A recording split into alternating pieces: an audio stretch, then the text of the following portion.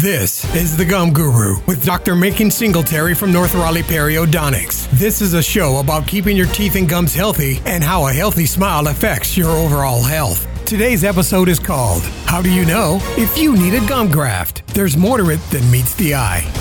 Welcome to The Gum Guru with Dr. Macon Singletary. I'm Jason Kong. Thank you so much for joining us. We always appreciate you listening and downloading our podcast. Today, as you just heard, we're going to be talking about how do you know if you need a gum graft. And first, I'll start off with you, Dr. Singletary. How are you doing? How's everything in your world? Oh, it's crazy busy.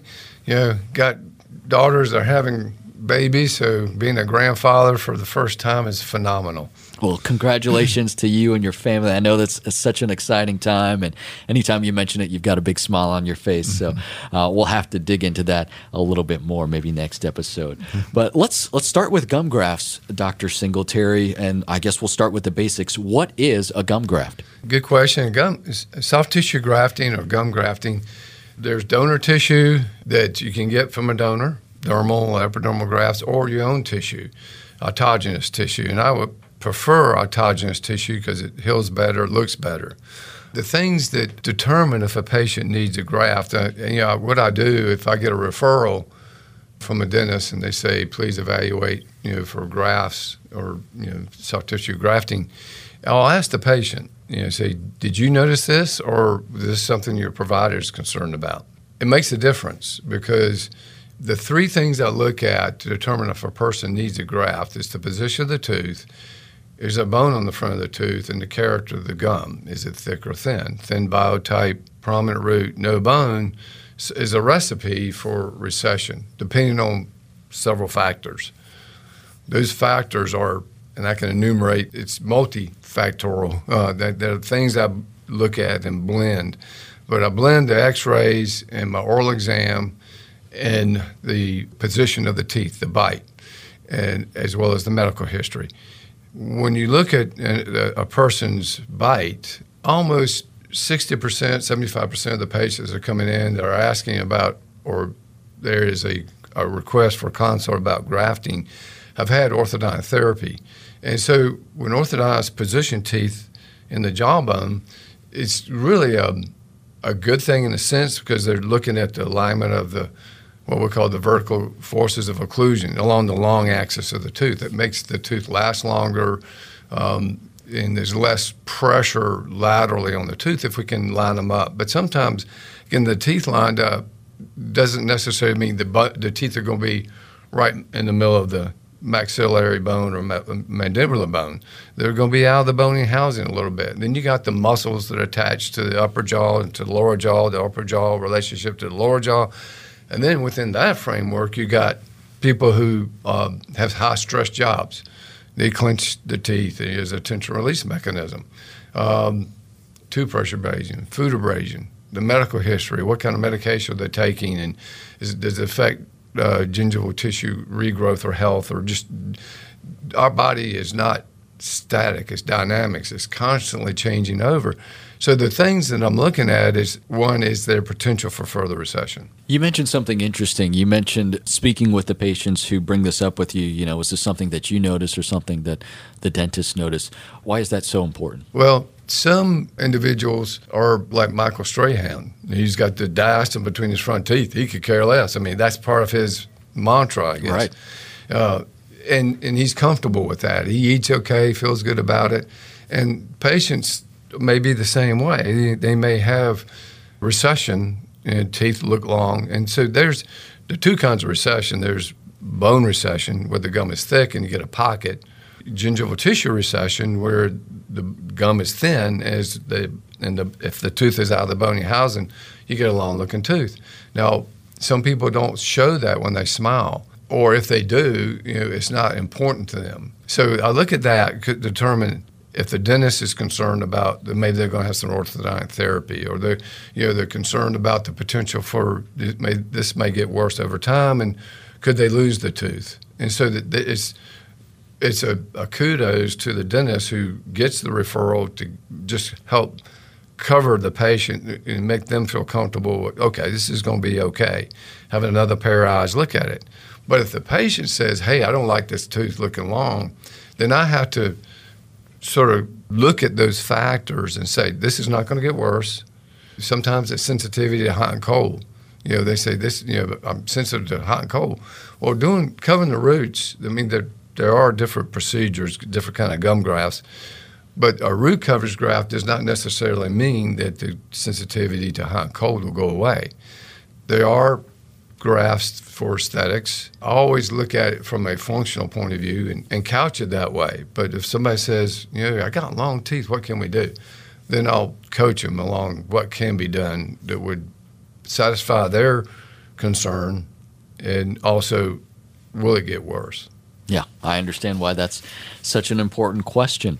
You mentioned there are different types of gum grafts. Can you go over those? Yeah, so one is an unattached graft. We call it a free soft tissue autogenous graft. We use the palatal tissue as donor. And so that palatal tissue is a thick biotype. So that genetic seeding to the area that when we place it, it's like grass sod, so to speak. The grass seeds the tissue that it's sitting on, and it grows out. The top layer sort of sloughs off, and the bottom layer grows out thick gum. That kind of gum tissue from the palate. So grafting from the palate to the area donor, the recipient area. Then there's what we call a lateral graft, where if you got thick gum adjacent, and you can sort of rob Peter to pay Paul and not affect Peter, but it has its own blood supply. That's the whole crux of our graft growing, is that it has blood supply.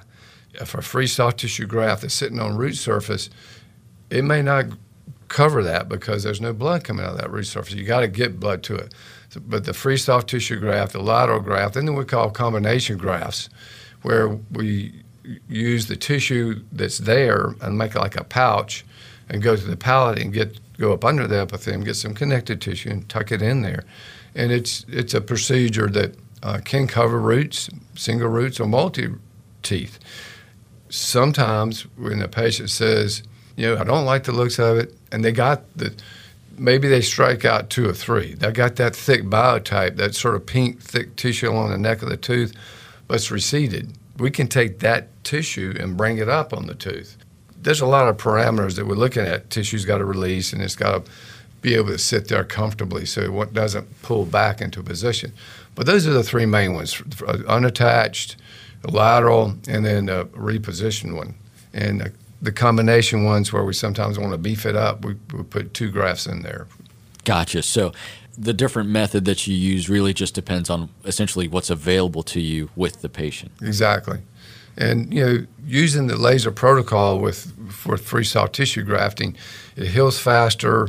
I use the laser light to begin my incisions, and they don't have as much hemorrhaging or bleeding. There's always a little bit of bleeding, but it clots pretty quick. It also depends on what kind of medication they're taking, but using the laser protocol with grafting speeds up the healing, less bleeding, they heal faster. Yeah, I wanted to talk a little bit more about the treatment involved with a gum graft. What does a session look like, and what does the maintenance look like after you've had this done? Yes. The patients are asking me all the time, when can I start brushing? I always tell them, give me at least 10 days before you go on vacation. 10 to 14 days, you're back to normal. But that first week, you eat on the opposite side, you don't brush it, you don't look at it.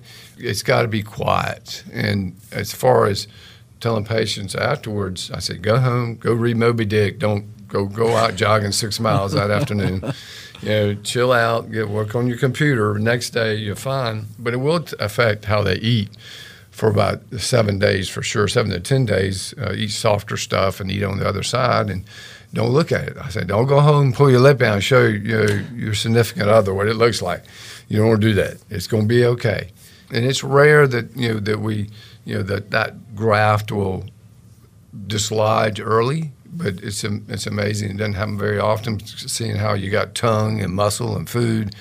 But we sure to make sure that it's sutured in nicely. We do use sutures to tie it down, and there are different suture techniques for that to make it stable. But they've done studies where they will take grafts and they use animal research, thank the Lord. But they'll put grafts on and take them off after 24 hours, so 48 hours, 72 hours. And what we found is if the graft has been on at least 3 days, it seeds enough that where that gum was thin, it'll be thick. It seeds it enough after 3 days. Even though the graft may be knocked off or slough off early, generally after 3 days, you're going to have a result that will help prevent further recession. As we're going through our daily routines with cleaning and flossing, I guess maybe we should spend some more time looking at our gums. Is there anything in particular that we should be on the lookout for? Yeah, definitely. I always recommend an extra soft brush. I tell my patients to brush 4 times a day. And sometimes people say, you're going to brush the gum away. Well, you're using an extra sensitive, extra soft brush. You're not going to do that. I've been doing this a long time. I've never seen anybody lose a tooth by brushing too much. And so that extra soft brush is key. And if there is increased sensitivity or they notice, there is going to be what we call passive eruption. Over time, the gum is going to seek a certain level. And that's what I look at when I do my exam. Is this passive eruption going to continue?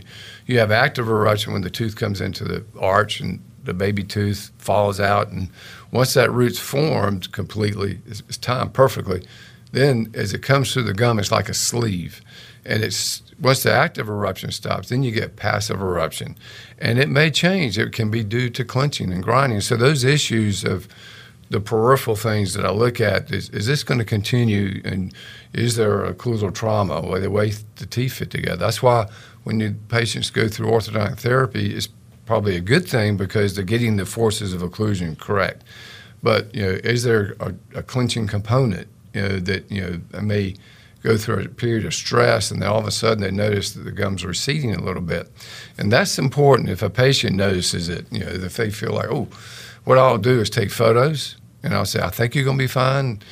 Come back in 6 months, we'll take more photos. But if I do think, particularly if there's an inflammatory component to it and they're bleeding a little bit, we need to get that inflammation under control and then determine if that's a factor that this will be ongoing, particularly if they notice it. And that's why it's so important to go see a professional, because I don't think on the outset that we would often associate something like clenching with that, because you've got the experience and the knowledge and you're going to ask the right questions. But as patients, those are probably things that we don't really think of. No. And sleep apnea is a factor too, because part of your body being able to open the airway is clenching. Clenching is a tension release mechanism, but also as a sequela of sleep apnea. Acid reflux, acid pH, those things, acid reflux can affect, if the carotid tissue is thin, it can not only cause enamel erosion, but it also can affect the gingival tissue health as well. So, these factors, having a dentist on board, to be able to check them out periodically to make sure that, it's not progressing. And taking photos is a good thing to do this day and age. Years ago, I would take photos before and after surgeries because that's the way I was trained. And now we take photographs on everybody, just because, somebody says, I think this is different. And we'll take a photo and say, no, you're okay. And it's comforting for them to know that, okay, I do think I feel like something's going on, but it's stable and we can show them. Yeah, and having that proof as a patient, I would think is comforting as well, because that, a story's not being made up. The proof is there to show you if treatment is required. Well, Dr. Singletary, we always end with an action step. What is our action step for today? Well, if you do think you got recession going on, obviously go get a consult. Go see your dentist, see a periodontist. But, have somebody look at it and say, hey, I think this is going on. But do be aware of tenderness, bleeding, swelling, bad taste. Anytime there's tenderness, there's potential for recession, because if there's inflammation, it's going to affect the gum tissue attachment. So don't ignore it, and just be aware of it is a habit change, brushing 4 times a day. But most likely, not only will the gum tissue health be better, you will see a little bit of shrinkage with more efficient oral hygiene, that's a sequela of removing the bacteria and gums getting healthier. Well, those are steps that we can all take, and we can also be on the lookout for those symptoms. And as you said, make sure we don't ignore them. Act on them if that is something that you notice. Well, that will do it for us today. On behalf of Dr. Macon Singletary, I am Jason Kong, and you have been listening to The Gum Guru. If you want to know more about ways to make sure your smile is healthy and information on whether you need a gum graft or schedule an appointment with Dr. Singletary, check out their website at northraleighperio.com. If you have other questions you'd like to have answered on the Gum Guru podcast, send them to contact@northraleighperio.com.